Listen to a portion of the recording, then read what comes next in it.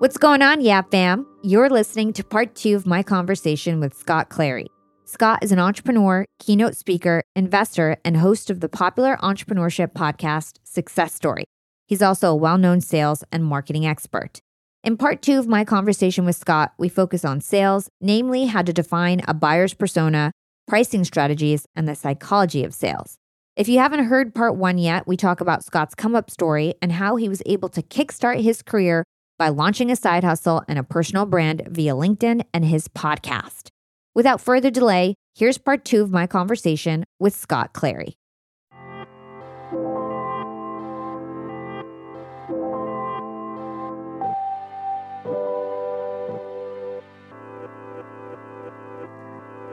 So let's move on beyond just podcasts, sales, and email strategy. You talk about an email strategy called pattern disruption.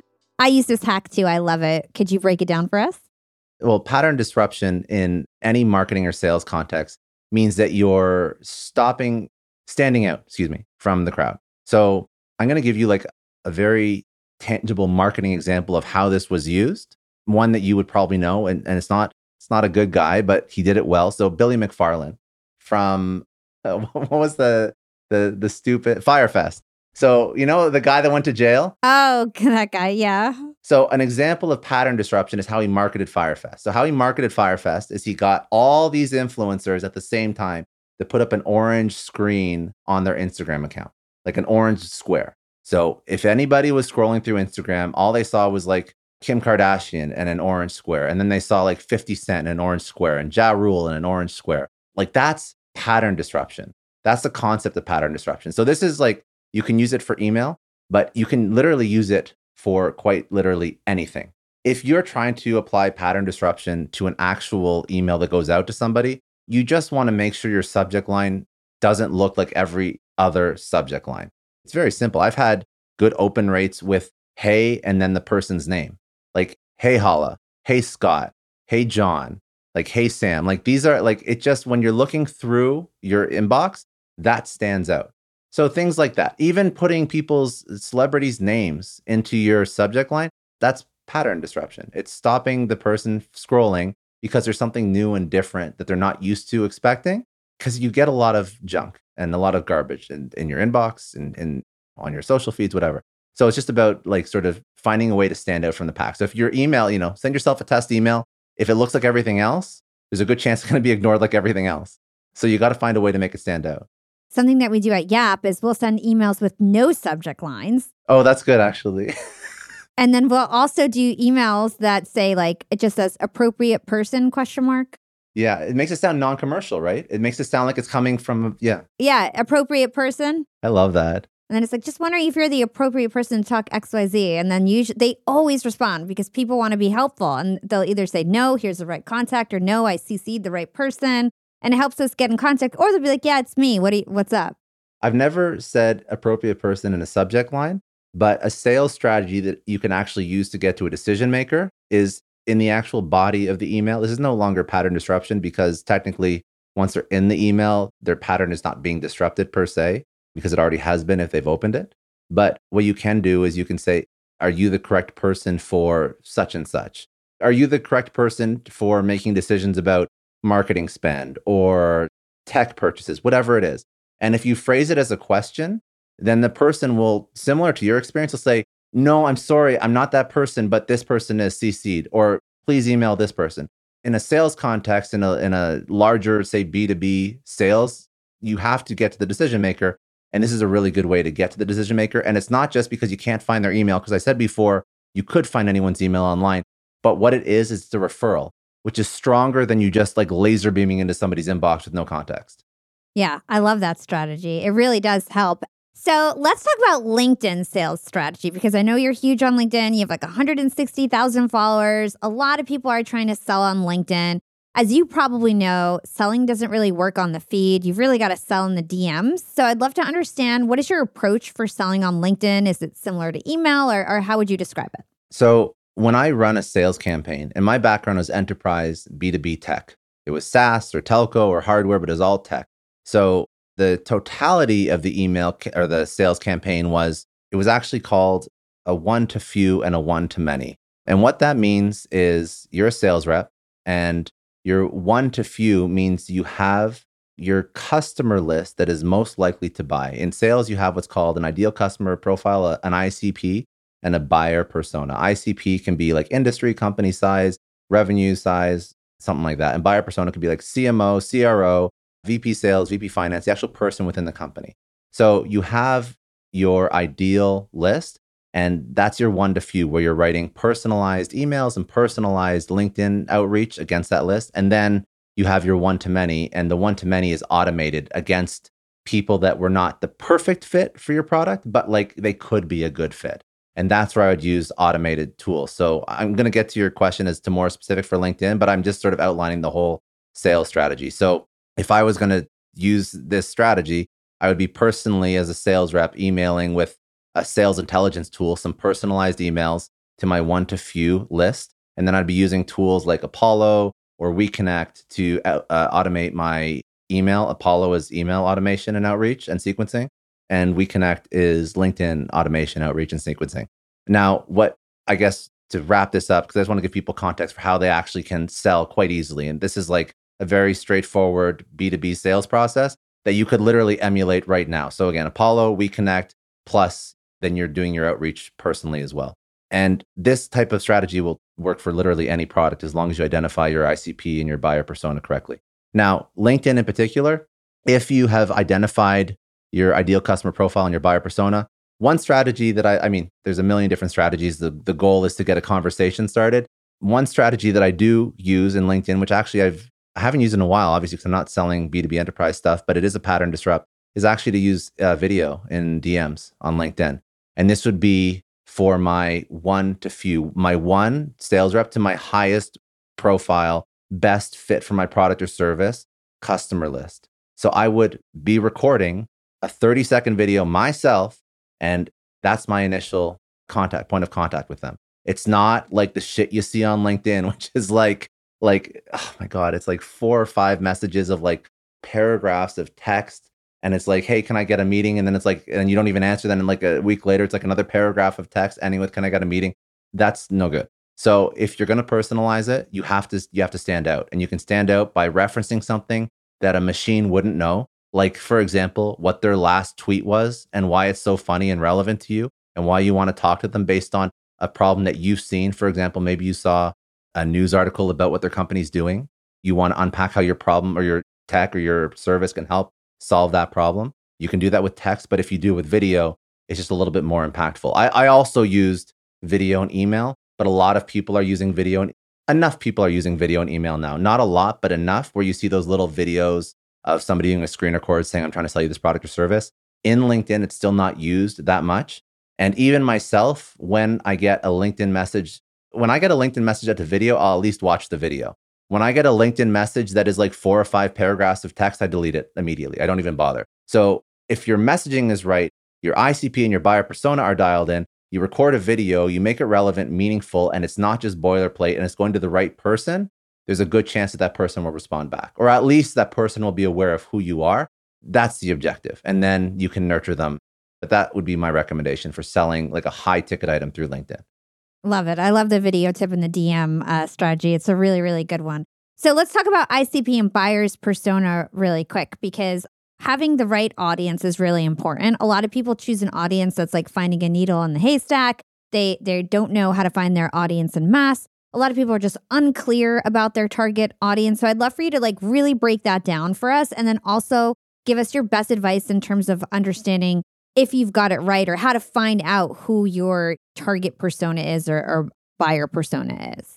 Yeah. To find the ideal customer profile, day one, you're making a lot of educated guesses. I mean, you can look to the market. I mean, you can look at and do competitive research to what your competitors are doing, and you can see who they're targeting. But the ideal customer profile is, and by the way, this does not have to be just a B2B enterprise thing. This is just, again, to your point, the audience that you're selling to. So in enterprise sales, it can be the company. So the company size, the company industry, whether or not the company is in a certain geographical location. It could be the company is public or private. It could be government or private. It could be over a certain revenue threshold, a certain employee headcount. It's like any sort of differentiator that can identify your company. And you're going to immediately say, well, Scott, like I'm just going to sell to the biggest companies. But you have to think, I'm selling a product or service. If I'm selling to a company that is public and has over $500 million in revenue, well, there's going to be a longer procurement process. If I'm selling to government, I have to go to RFP. So maybe I know based on my data and my research, and candidly, you literally can look at your last 50 customers. And from those last 50 customers, it's no longer guesswork. You can now find what your ICP is. Just a note on that. Funny enough, the company Snowflake, huge success story, unicorn, they built this process where every 50 customers, they would reevaluate their ICP. So it was like a constant feedback loop they built into their sales system. They would always reevaluate last 50 enterprise customers. But say you even do it once a quarter. Look at your past 50 customers. You identify the common threads between the companies that you sold to, and that is your ideal customer profile that you have to sell to. And then within that company, then you look, who was the person who made the decision in that company? Who's the decision maker? That's the buyer persona. Buyer persona is like quite literally the characteristics and the job title of the person who's buying, signing on that PO in that organization. So again, I mentioned before, but it can be it can be anybody, obviously, but it could be CMO, director of marketing, CRO, CEO, VP finance, director of finance. It doesn't matter. CTO. You have to identify who that is. And then once you have your ideal customer profile and your buyer persona, the literal individual is going to make the buying decision. Then there's going to be other things that you should think about, like decision influencers, not just the decision maker. Buyer persona is very similar to the decision maker. A decision influencer in a company, for example, say your buyer persona or decision maker is director of marketing. The decision influencer could be the CMO and the CEO and the CTO. So maybe the director of marketing is buying a technical marketing product, but they have to get sign off and budget from CMO, the CEO, the small company they care, and the CTO has to make sure there's no security issues. So you have your decision maker and your decision influencers, and what you can actually do to get sort of alignment across your organization, you're creating these avatars and you put faces of people in a deck or in some sort of database that represent these people and the different types of things that you've noticed about these type of person, the education, the salary, where are they most likely located, doesn't really matter. There's things that you can sort of understand. It's not everything you can figure out, but you can figure out enough to at least have an educated opinion of if you're going into a new company, that person looks pretty damn similar to the last 40, 50, 60 buyers that I've actually dealt with. So I know that that's probably the person that I want to be dealing with. And the reason why it's so important to know that, first of all, you have to make sure you're speaking to the right person and you're not speaking to just a decision influencer. But if you are speaking to the buyer persona / decision maker, and you want to increase what's called sales velocity, a technical term meaning that you want to increase the time from when you make contact with the company to when the actual deal closes, which is what everybody wants to do. It's also called sales cycle. You want to reduce your sales cycle. You start to educate that person on who else has to be involved in the deal because that person doesn't always know. So new director of marketing, say that's your buyer persona. They don't know that in the past 50 deals, you've also had to bring in CEO, CMO, CTO. They have no idea. This is their first purchase. In the first call, you're going to be educating them and you're going to be saying, hey, listen, in our past 50 deals, these 3 people had to be involved in this conversation. So to make your job easier, bring them to the next call so we can get alignment across the people that are the key decision influencers. And that just speeds up everything. And honestly, like I want people to understand that for the buyer, that's not invasive and it's not threatening and it's not pushy. It's like very helpful because that person doesn't want to screw up. And that person doesn't want to look like an idiot. Nobody wants to show up at work and look like an idiot. So the more you do to help them do their job, and buying is part of their job. That's why you're talking to them. They have to buy something to improve something about what they're doing or make money or do something. There's a reason why they're looking at your service or your product. So help them buy your product and help them make the decision and help them involve the people that have to be involved and help them understand why companies struggle to buy your product in the past, switching costs, legal terms that are confusing, whatever it is. Sales is all about, we're sort of dovetailing into the thesis of what sales should be, but sales is all about helping somebody buy. It's not about pushing a product. It's helping somebody buy better, helping somebody buy easier. You are truly the consultant, but I think that it's not just on the product, it's on the whole process that you have to educate the individual. So when you identify your ICP, your buyer persona, that's just getting the knowledge to target better. So you have the right conversations with the right people and you have the right information to make their life easier. Let's hold that thought and take a quick break with our sponsors. What's up, Yap Bam? Being an entrepreneur and working remotely definitely has its perks. And I know a lot of you listening in are in the same boat as me. But do you really take advantage of being able to work from anywhere? I know I typically don't, but thankfully this past holiday, I finally decided to make use of my work flexibility for the first time ever. My boyfriend and I decided to pack up and leave to the West Coast to spend an entire month working from home in the sun. We got a super cute bungalow in Venice Beach with a fenced backyard. The change in scenery, the fresh air, and the slower pace helped me to inspire some really cool new ideas for my business. And honestly, I'm feeling really refreshed and ready to rock in 2024. And who helped me make these remote work dreams come true? It was Airbnb. And Airbnb has come in clutch for me time and time again. Whether it's finding the perfect Airbnb home for our 3-day annual executive team get-together, or booking a vacation where my extended family can fit all in one place, Airbnb always makes it a great experience. And you know me, I'm always thinking of my latest business venture, and I've been begging my boyfriend to start hosting our place on Airbnb. And finally, we're going to start. So many of my successful friends host on Airbnb, and it's such an amazing way to generate passive income. So to start, we have a plan to start spending more time in Miami, and we'll be hosting our place to earn some extra money when we're back on the East Coast. 2024 goals, and I'll keep you updated. A lot of people don't realize that they might have an Airbnb right under their own noses. I was pretty surprised myself. You can Airbnb your place or spare room even if you're out of town for just a few days or weeks. You could do what I did and work remotely somewhere else and Airbnb your place to fund your trip. Your home might be worth more than you think. Find out how much at airbnb.com/host. That's airbnb.com/host to find out how much your home is worth.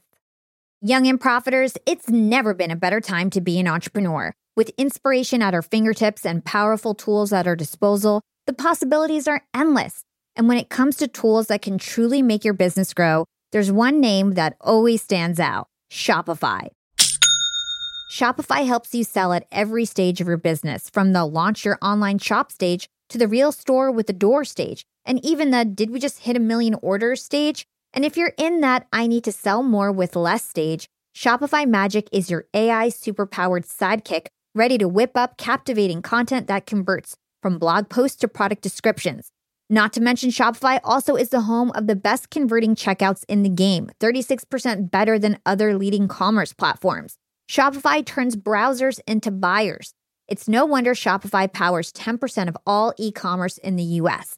And you can sell whatever, whenever with Shopify. Push pleated pants with Shopify's in-person POS system or monetize mindful meditation. I sell my LinkedIn Secrets Masterclass through Shopify, and they've made my life a breeze. It took a couple days to set up my store, and I just get to focus on what I do best, creating great content and marketing my product. So don't stress if you're new to this commerce thing. Shopify's extensive help resources are there to support your success every step of the way. And remember, whatever your stage, businesses that grow with Shopify. Sign up for a $1 per month trial period at shopify.com/profiting, and that's all lowercase. Again, go to shopify.com/profiting to start growing your business today. You can sign up for a $1 per month trial period at shopify.com/profiting.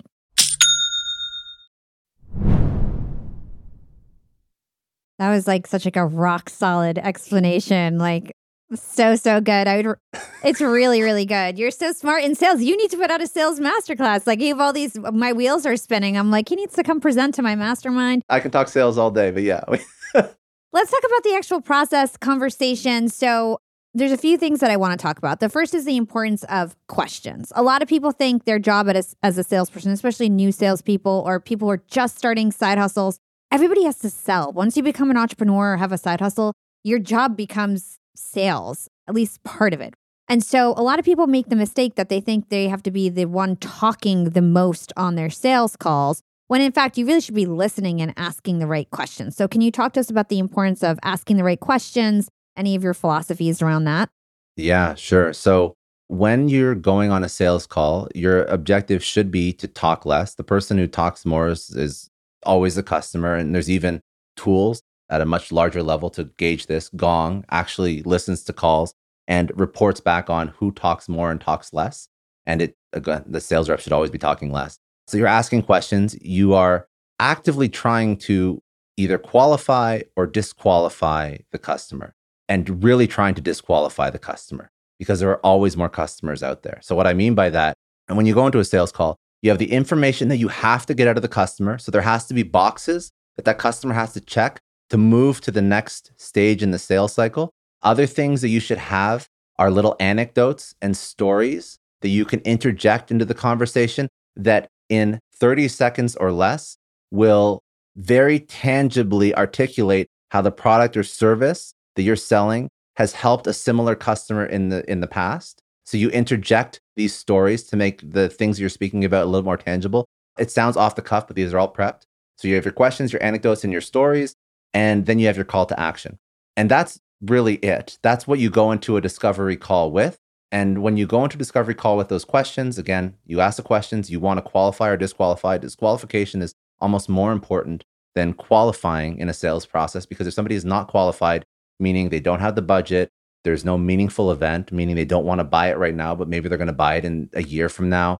They're not the right person. There's a million reasons to disqualify somebody.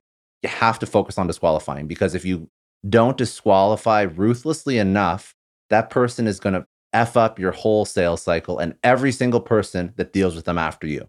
So everything from, say it's like a cold caller, inside sales rep, to like the account manager, to fulfillment and order processing, and every single thing that person touches in your organization, if you have not qualified them or disqualified them properly, it's going to screw everything up. It will truly mess everything up. Yeah. And by the way, psychologically, customers love to be disqualified. It makes them want the product more. People want what they can't have. They'll work to qualify themselves. So if you say like, hey, listen, like, why are you looking at buying this tech right now or this service right now? Or do you have budget for it?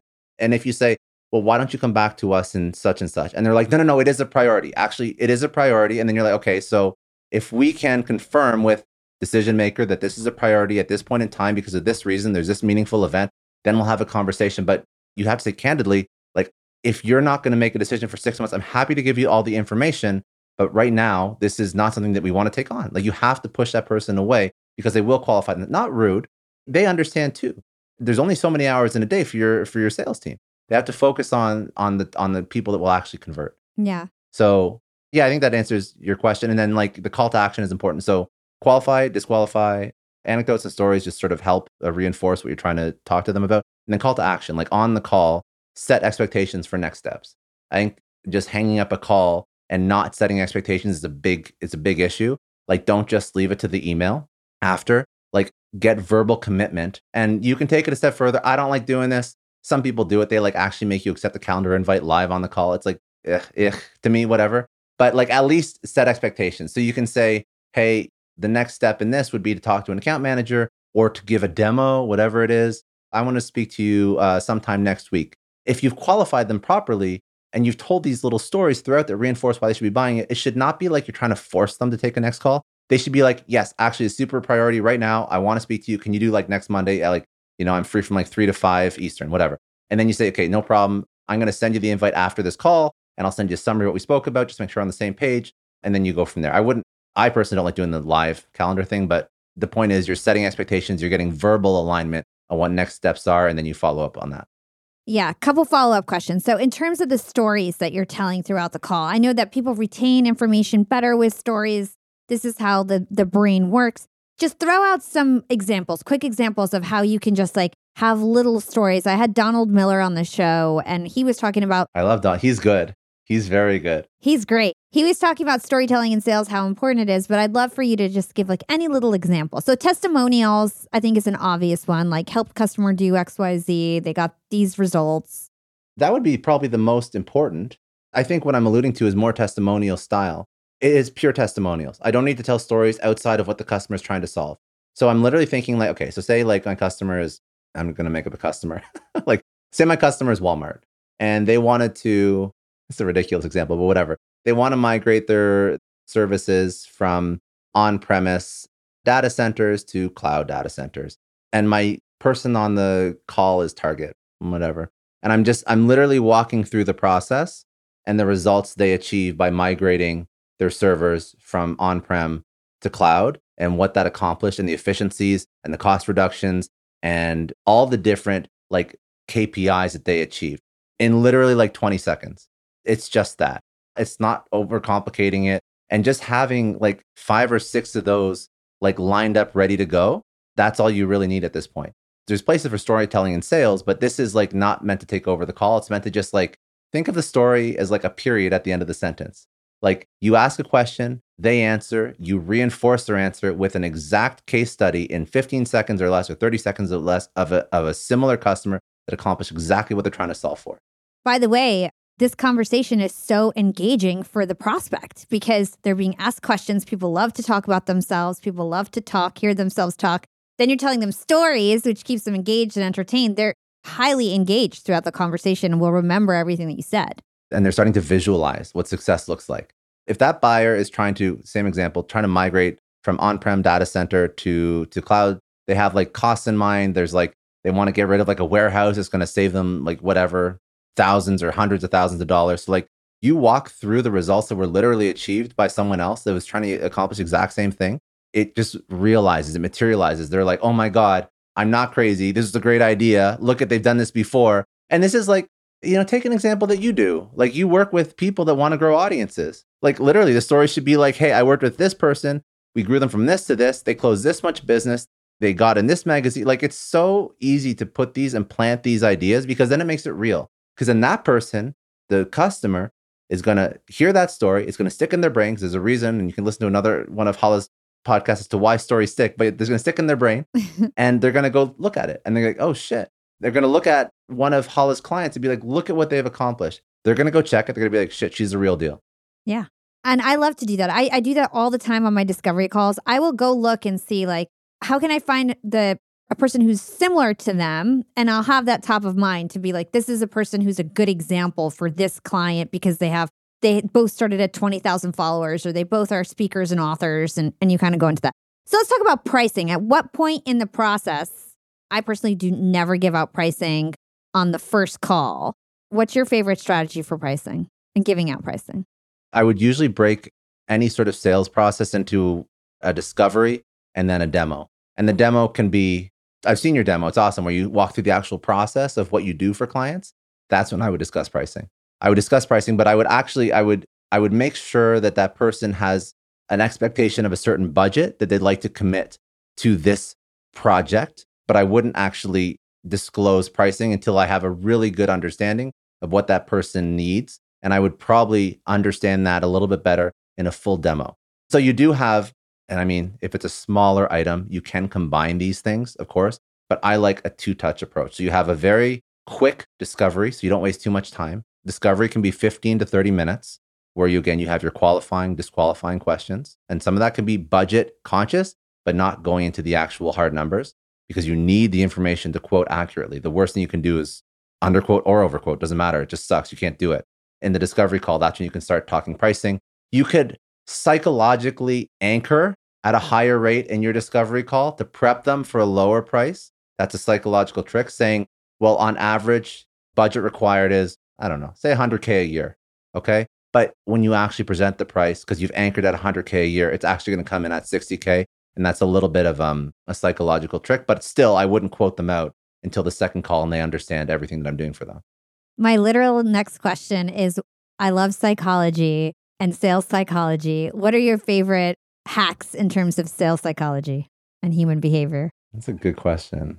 Well, we've alluded to many. A lot of the things that we spoke about. Stories. We talked about stories. I'll give out one. While you're thinking, I'll give out one of my favorites. Go. Chris Voss taught me this. And he always says price is at an odd number. So he never does even numbers because odd numbers make people think that there was some cost analysis done behind it. Whereas even numbers, people think you pulled it out of the sky. So always give an odd number for your pricing. So I'm going to say something though.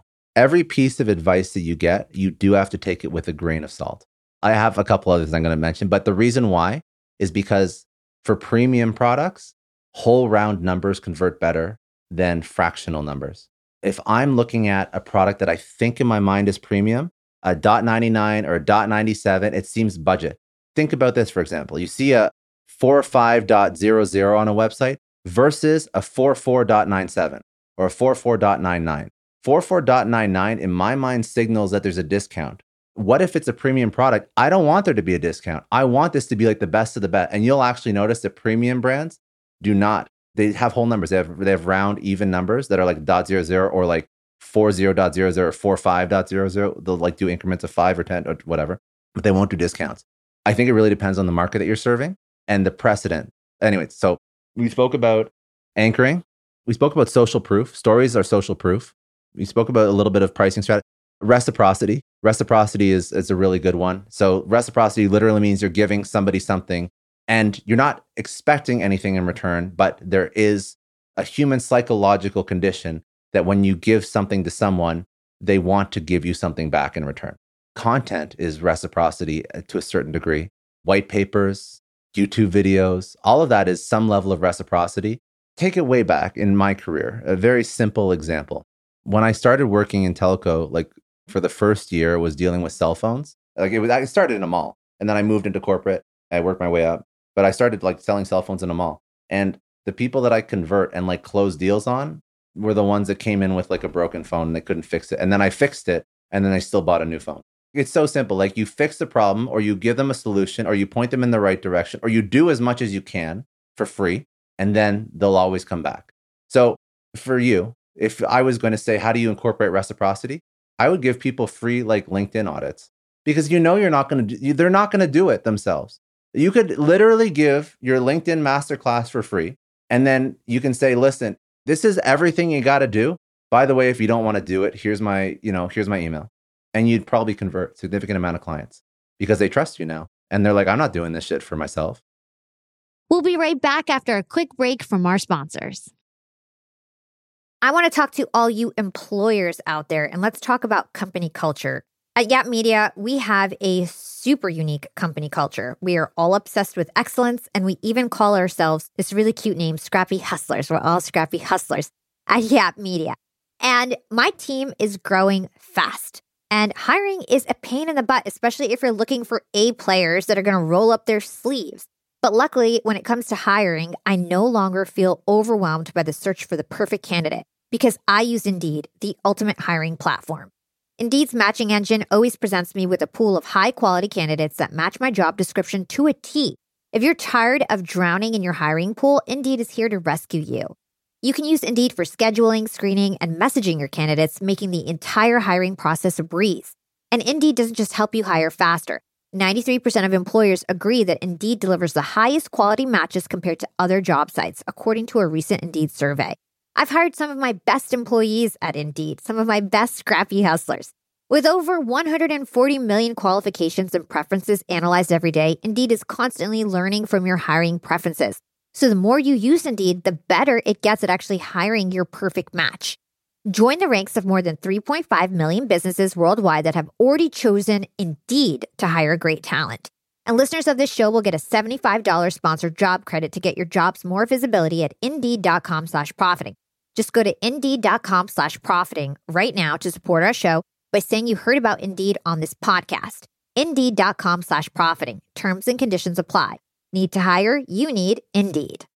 Young and profiters, I've got a fun fact for you. Did you know that by 2030, over 85% of the jobs that will exist haven't even been invented yet? And that's why we need to acquire new skills and stay relevant and adaptable. By embracing lifelong learning, we can future-proof our careers and our businesses. That's why you've got to check out Economist Education. Economist Education provides online executive education courses tailor-made for professionals just like us, crafted by The Economist's own editors and special experts. Economist Education courses are designed to sharpen your professional skills in key areas like data storytelling, critical thinking, sustainability, and so much more. I highly recommend checking out the Economist Education course, Business Writing and Storytelling. It's packed with valuable practical advice on how to inform and persuade through writing reports, social media, presentations, and beyond. The best part, these courses are online, flexible, and self-paced, lasting anywhere from 2 to 6 weeks. You're guided by expert tutors. You'll dive into a mix of videos, podcasts, texts, quizzes, and weekly assignments. Plus, you'll get a 3-month digital subscription to The Economist to support your learning journey. Economist Education provides access to online forums where you can network with peers around the globe. In a world where knowledge is power, Economist Education empowers you to lead the way. Economist education is an incredible way to stay ahead in business. And I've got a special offer to get you started. Get 15% off any course, only available by going to my special URL, education.economist.com/profiting, and then enter the promo code profiting at registration. This offer ends on March 31st, so don't wait. For 15% off, go now to education.economist.com/profiting and use code profiting. Again, this ends on March 31st. If you want 15% off, you've got to go to education.economist.com/profiting and use promo code profiting at registration. Young and profiters, I actually have a nasty habit of ordering way too many groceries. I'm embarrassed to say it, but I've wasted so much food in the past, and I felt really guilty about it, but now my conscience is clear with HelloFresh. Each week, I get ingredients shipped to me with step-by-step recipes. I get fresh, pre-measured ingredients that get me whipping up delicious dinners in no time. And then I reduce waste because you get exactly what you need and nothing else. I love trying new foods, and HelloFresh has over 45 recipes and more than 100 seasonal add-ons to choose from every single week. It's so much fun to pick out my meals. It's easier than ever to find something that everybody in your family will enjoy. I personally like to stick with the basics when it comes to HelloFresh. I get their meat and veggies plan. I love the options they have for that. And trust me, it's cheaper than takeout, and with pre-proportioned ingredients, you'll never waste money on excess food. And now Green Chef is owned by HelloFresh, which gives me an even wider variety of meals to choose from. There's something for everyone. I love switching between the brands, and you can enjoy both brands at a discount with me now. Skip the grocery store and save time with easy, tasty recipes delivered to your door. Go to HelloFresh.com/profitingfree and use code profitingfree for free breakfast for life. That's one breakfast item per box while subscription is active. That's free breakfast for life at HelloFresh.com/profitingfree with code profitingfree. It's interesting that you say that, because when I do my discovery calls, I usually do the demo in the discovery call. The first 10 minutes, I'm doing discovery. Then I go into the demo. Then I do pricing on email. So very different, a little different than what you described. Would you consider that initial discovery call, which is basically all about the customer, a level of reciprocity, that you're giving your time just trying to figure out their problems and listening to them? Do you think that is reciprocity at all, or no? I think it really depends how you show up and what you actually give them. I think it can be, if used properly, yeah, for sure. Anytime you give value, it's going to be considered there's going to be a reciprocity component to it.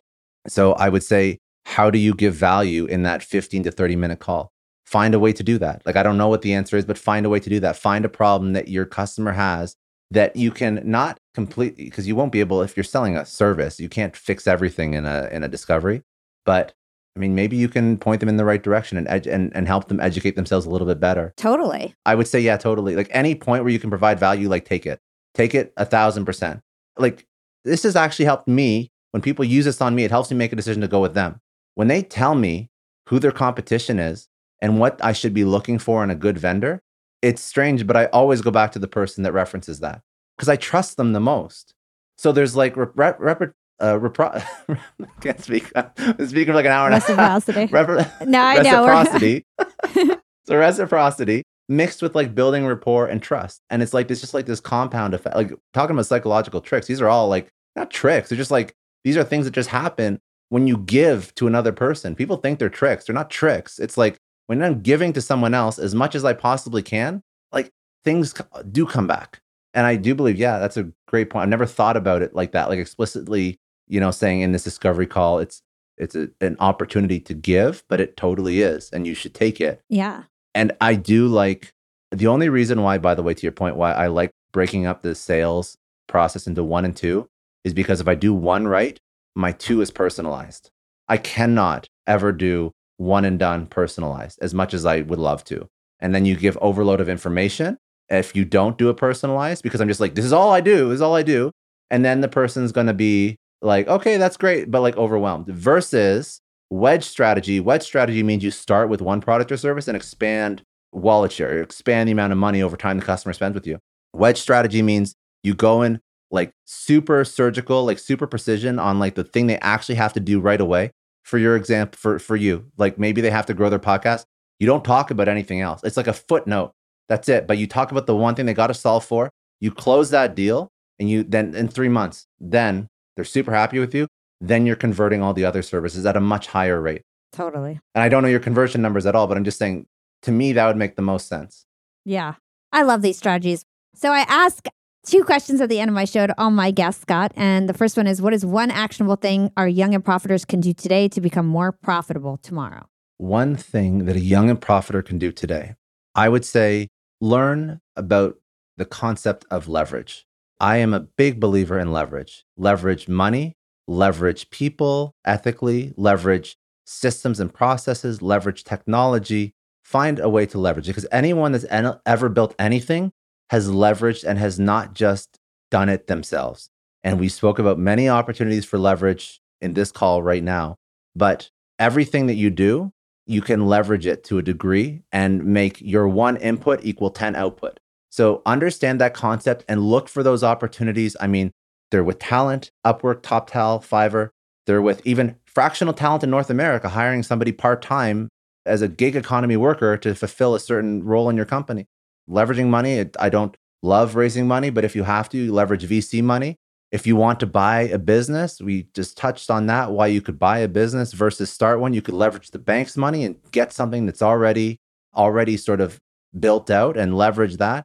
Leverage tech, leverage AI, leverage automation tools, there's even tech that allows you to build out SOPs that will allow you to deliver those SOPs to your workforce that's based anywhere in the world that will allow you to leverage people. So like, look for leverageable opportunities. And I think that's like the number one trick that will really take whatever it is you're doing to the next level.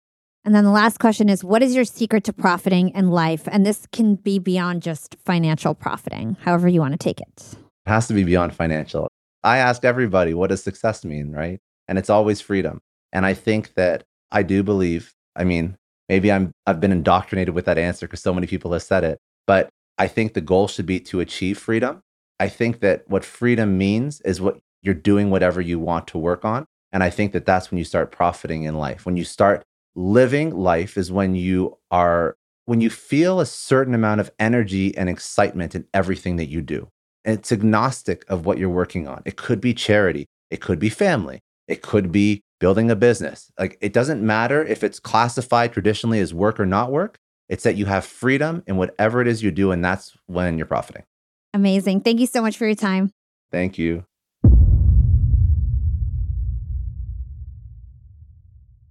My, what a great episode. I loved learning about sales from Scott.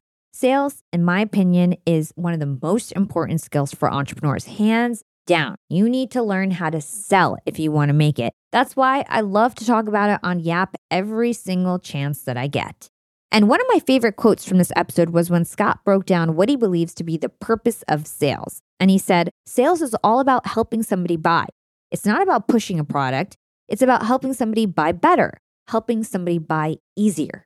Some other key takeaways I had from Scott regarding sales was to talk less.